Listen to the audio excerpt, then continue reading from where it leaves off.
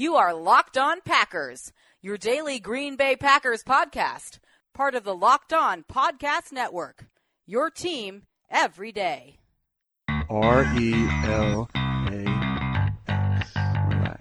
We're going to be okay. It is time. It is time. I feel like we can run the table. I really do. You are Locked On Packers, part of the Locked On Podcast Network, your team every day. I am Peter Bukowski, and I cover the Packers for SB Nation. I cover the NFL for FanSided and Pro Football Weekly. And you can follow me on Twitter at Peter_Bukowski. You can follow the podcast on Twitter at Locked On Packers. You can like us on Facebook, review us on iTunes, and you can find all of the podcast content at LockedOnPackers.com. It is Monday, and the Green Bay Packers had family night on Saturday, and they opened the preseason on Thursday against the Tennessee Titans, which means there is a lot to get to today. We're gonna dive mostly into what happened at family night, and we'll obviously talk about the big injury to David Bakhtiari, and then the impressions on the offensive and defensive sides of the ball. And then tomorrow, Jason Hirschhorn is going to join the show. Little Aaron Rodgers contract talk. We'll dive a little bit deeper into some of the names that have stood out in training camp as we move through, and we'll get deep. This is the time of year. There's a lot of names to keep track of, and starting Thursday, there's going to be some breakout players. There are going to be some guys who start to make a name for themselves, who start to separate, and we're going to talk about some of those players today. But let's start with the injury to David Bakhtiari, because that was a scary... It was less than 24 hours. It was about 12 hours. A Saturday night, David Bakhtiari in a drill. Remember, this is practice. Family night was a practice, even though there was some 11 on 11. It was really just practice. And they were doing some 11 on 11, and Bakhtiari in pass protection does something that happens to offensive linemen with relative frequency. He steps and loses his balance a little bit and rolls his ankle. And there was a lot of panic in Packer Nation, and I'm sure within the organization temporarily, because nothing is more important than protecting Aaron Rodgers. Brian Bulaga is cleared. He's practicing in a limited fashion. He's probably going to get some time, full-on practices in the next week or two here, and getting him back would have been blunted. The impact would have been blunted if they also had lost David Bakhtiari to a more serious injury. Now, the initial report, and there were reports Saturday night that said, look, it doesn't seem serious, but I don't want to say anything until we know for sure.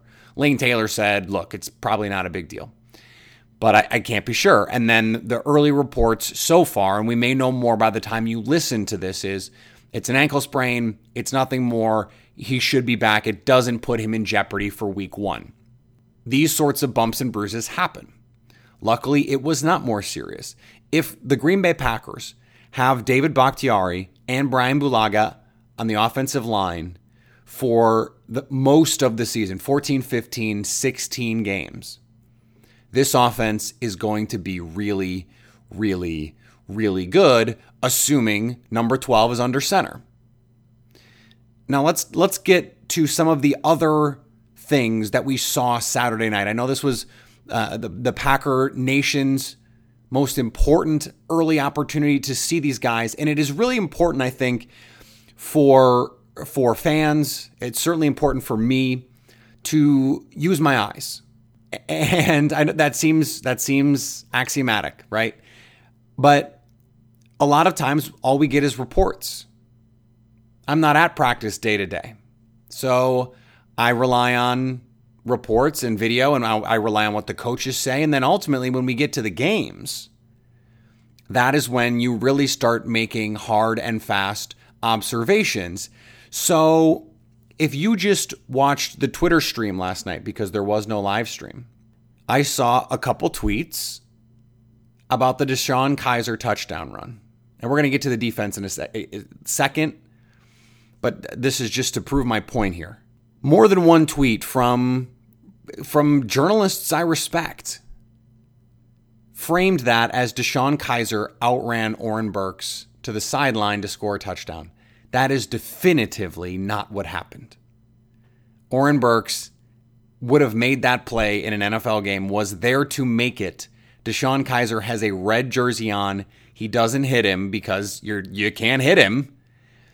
And Kizer continues into the end zone and acts like he scored. He didn't and wouldn't have. And it was actually an impressive play by Burks.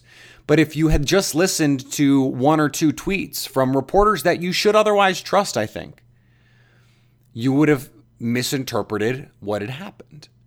And so for you to see these players, you now get to make observations. And I think what we saw, and I want to speak specifically about the receivers, is we saw a group of receivers that I think we can say it's time to just, there is no more discussion about who the third receiver on this team is. It's Geronimo Allison.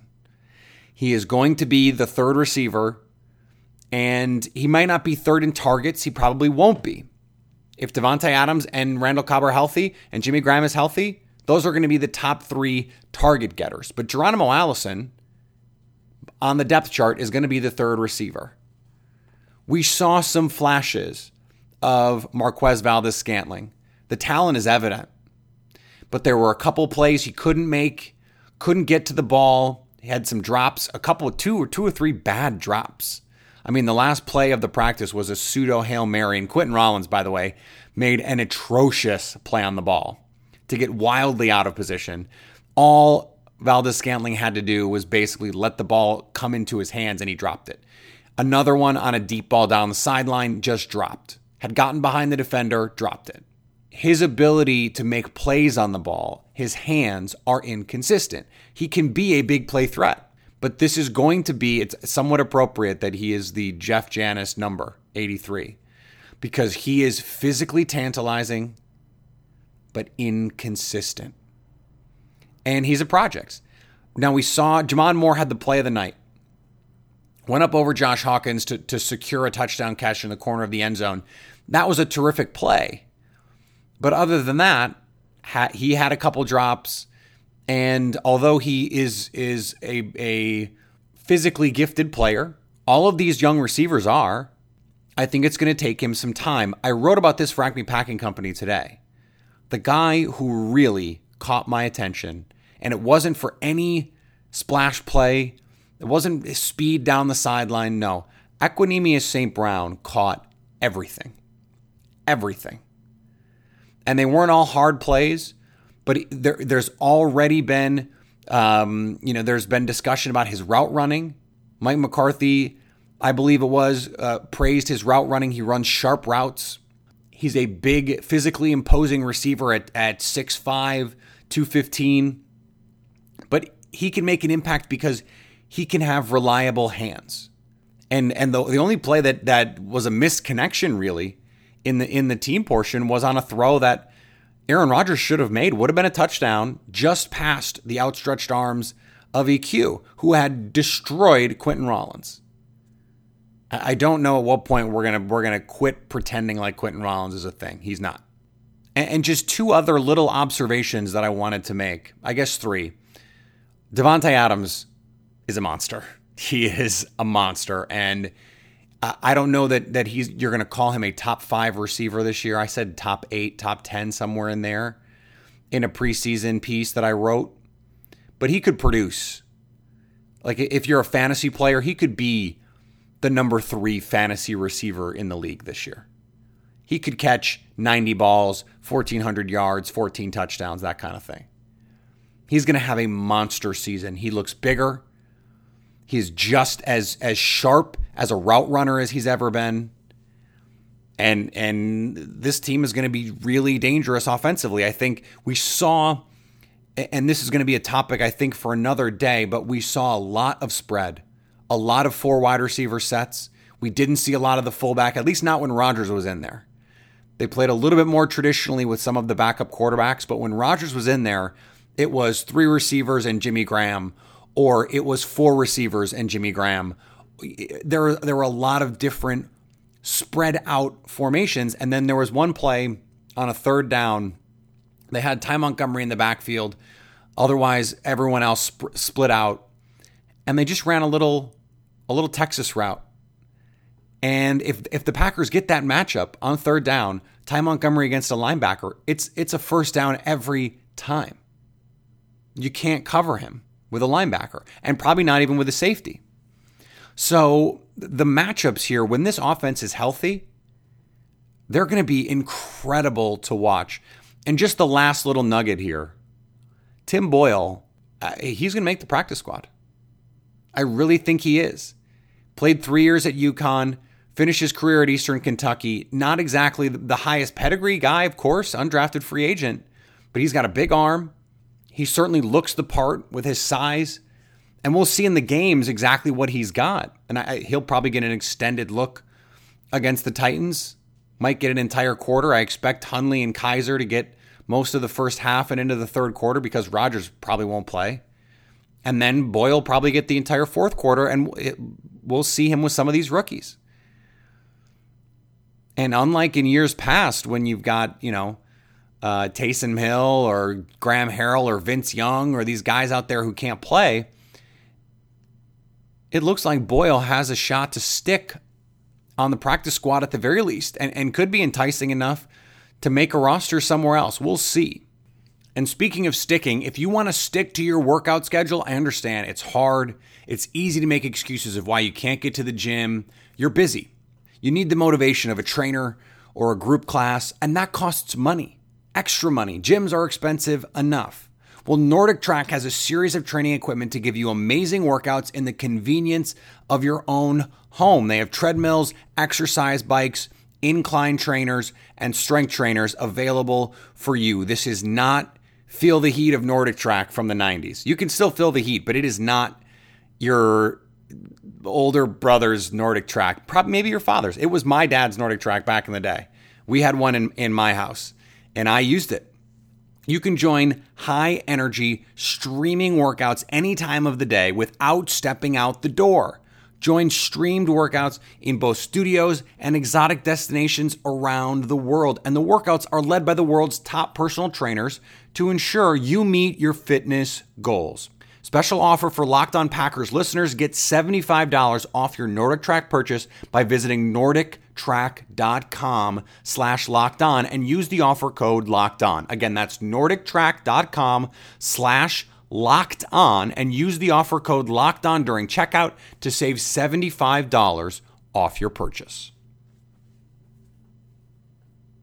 If the play of Family Night was the Jamon Moore touchdown, then the player of Family Night was Montravius Adams. And it is harder to notice a defensive player in these kinds of situations simply because you're not really tackling, and especially defensive linemen getting after the quarterback, you don't know because you can't hit him. And just getting into the backfield is not enough. You have to finish, and we still don't know if he can do that. Adams was not good as a rookie. And he was dealing with injuries, and I understand that, but he was not good. And he looks really good and has looked good in practice. And on Family Night, I mean, you couldn't block him. He probably had 3, if not sacks, near sacks, pressures for sure, hurries, whatever you want to call them in practice. But he had the quarterback dead to rights a number of times because he just beat the guard cold. And some of them were against backups, but one was against Justin McCray, who's going to start for the Packers at right guard. He's got to continue it. He's got to transfer it to the game. But we saw Dean Lowry make some plays in practice and in the preseason last year, and he had a strong 2017 campaign.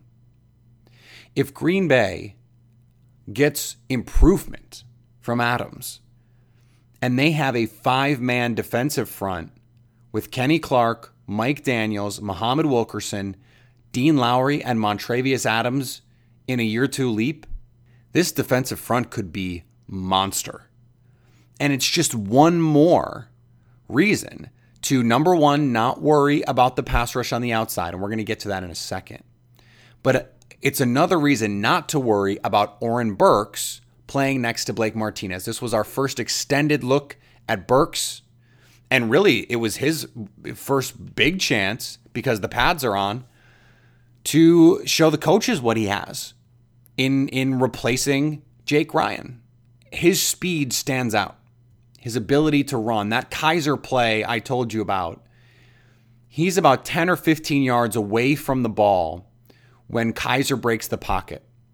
When he realizes Kizer is going to take off, he flies to the football. Flies. And he closes down the space. He gets in a position to make the play and then doesn't because you can't. But I saw that and I went, whoa. That is speed showing up. Now, it's hard to tell, obviously, no all 22. So you only get to really see what's happening on the offensive and defensive lines and then the quarterback and then anything that happens after the play. It's hard to tell exactly what's happening in coverage because there's no all 22 of Family Night. They couldn't even get a live stream, so there's definitely not going to be any all 22. But I think the early returns on this are going to be good. I think there's going to be ups and downs. As Packers fans, you have to be understanding of that. You have to be aware of that. I think you have to set your expectations at a reasonable place. The thing that he is really good at is in coverage and in space. And there's going to be times when he looks lost because he's a rookie. Now, he is also, and this is not something that I really brought up in discussions about his ability to replace Jake Ryan, Burks is a worker. An incredible young man, incredibly smart. He was a leader at Vanderbilt, not just on the football team, on campus. This is a guy who is going to give everything he has and has a track record of succeeding doing it in replacing Jake Ryan. I think it is actually going to end up being a good outcome. Now, speaking of pass rush, I want to speak first about Reggie Gilbert because he flew off the edge a couple times, created some pressure. Clay Matthews got a sack. We didn't see Nick Perry, but Reggie Gilbert has had a really strong camp, and the coaches really like him. He finished strong last year as well in some limited opportunities, was actually on a per-snap basis their most effective pass rusher. He doesn't have to be Reggie White. He doesn't have to be 2010 Clay Matthews. He just has to be solid. You know what he has to be? He has to be like 2014 Dayton Jones. Make some plays, be a rotational outside linebacker, and make sure that guys after Clay Matthews and Nick Perry can make an impact. They just need 1.5 guys past them, assuming those guys are healthy. And then any calculations made once injuries hit are, subject to change. But what is going to make that all easier is Mike Pettine has so clearly installed a defense that Aaron Rodgers has not yet figured out. Because there's free rushers coming, and he's not changing the plays at the line, and he's not making protection calls, and he's not doing as much as he would normally do on a given play. But Green Bay, defensively, schemed all sorts of guys free against all these quarterbacks. Slot blitzes, linebackers coming free, stunts, twists, loading gaps and who's coming and who's not, and making offensive linemen make decisions. This is going to be a theme. And Aaron Rodgers talked about it last week, scheming up free rushers. And he didn't go so far as to say Dom Capers couldn't do it, but he implied it. He basically he said that's not something we've had around here in a while. And he had to stop himself because he started to say, I don't want to say. And he basically was hedging against throwing Dom Capers under the bus, but he was throwing Dom Capers under the bus. And perhaps deservedly so. This defense, I've made this case a number of times over the last few months. I am less worried about an impact pass rusher, in part because I still think Clay Matthews has juice. And if Nick Perry comes back, they have enough. Muhammad Wilkerson's going to play a little bit more on the edge, which I like. But Mike Pettine is good enough at scheming guys free that they don't need elite level. They don't need Jadeveon Clowney on the outside. They don't need Von Miller. The Jets never had those guys. Calvin Pace had some really nice sack seasons. Bart Scott as an inside linebacker had some really nice sack seasons. If you look at what the Cardinals did under Todd Bowles, They were tremendous at scheming sacks, at scheming free rushers. In fact, those last 2 years Todd Bowles was in Arizona, they led the league in free rushers. They didn't have a single edge rusher worth talking about in that time. Not really. And yet they were able to create pressure, able to get sacks. Now, it helped to have Calais Campbell, who could occupy blockers and create space for those players.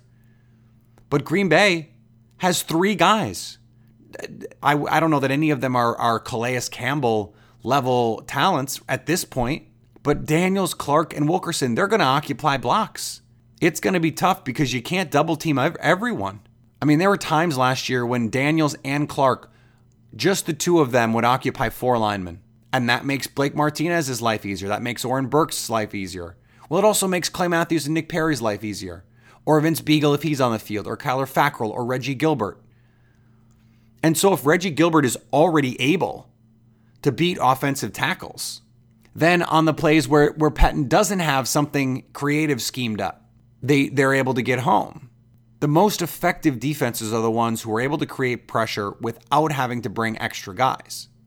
Now, ideally, you'd get pressure without bringing extra guys, but then when you did bring extra men, you created pressure. The Packers, over the last few years with Dom Capers, had one of the highest blitz rates in football, and yet didn't have one of the higher pressure rates in football. And that's a problem. They got sacks, but not pressures. You need to be consistently disruptive. You need to give the quarterback something to think about, something to hesitate, disguise, different looks, different calls, different matchups, so that he constantly has to be mentally stressed. Playing quarterback is the hardest thing to do in sports. It is the most mentally taxing thing to do in sports.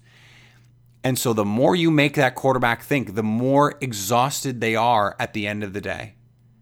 It's funny, on the golf telecast on Sunday, they were talking about the hours and hours of preparation and work that goes into a golf tournament. The practice, the putts, the shots on the range, and yet you play a 4-hour round, you do an hour or so of prep, maybe 2 hours of prep before the round, and yet if you just recorded the total amount of time you spent hitting golf shots, it's like 3 minutes. The reason it's so physically taxing on your body is in part because it's so mentally taxing. And golfers don't have to spend the entire game worrying about 300-pound men coming to try and kill them. Quarterbacks do. And they don't just have one of those guys, they have 11 of those guys coming and trying to put them in the ground. That is mentally taxing. And so the harder you make them think, the harder you make them work, the more tired you make them. At the end of the game, you want the quarterback to be mentally and physically exhausted because maybe those decisions at the end of the game are just a little slower, or they're just a little fuzzier. They're just a little less considered. We got an early taste of what this defense has a chance to look like. It's going to look very different once week 1 starts. They're going to play pretty vanilla in the preseason. And yet, even now, the vanilla version of Pettine's defense is already more exotic, more creative, and frankly, more effective than what we saw the last 6 years or so under Dom Capers. All right, we'll be back tomorrow with Jason Hirschhorn from Acme Packing Company and NFL.com, my friend and colleague. And we'll have that conversation about Aaron Rodgers' contract. I'll ask him about Jake Kumerow, some players that he's had his eye on, some guys he likes, and some roster questions, because I think it's already fair to start asking, how is Green Bay going to make room on its roster for all these guys? There's a lot of players fighting for very few spots. So we'll get into that a little bit more. Remember, the augmented schedule this week, Monday, Tuesday, Wednesday, Friday. The game is Thursday. So we'll have no show on Thursday, but then we'll have, because do we need to preview the Titans? Do we need to preview the first preseason game? We're not going to see Rodgers, probably no Matthews, probably no Devontae Adams, no David Bakhtiari. Is Marcus Mariota even going to play? Maybe he gets a series or two I think it'll be more fun on Wednesday to discuss the players who need to make an impact, the players on the roster bubble, guys who are fighting for spots.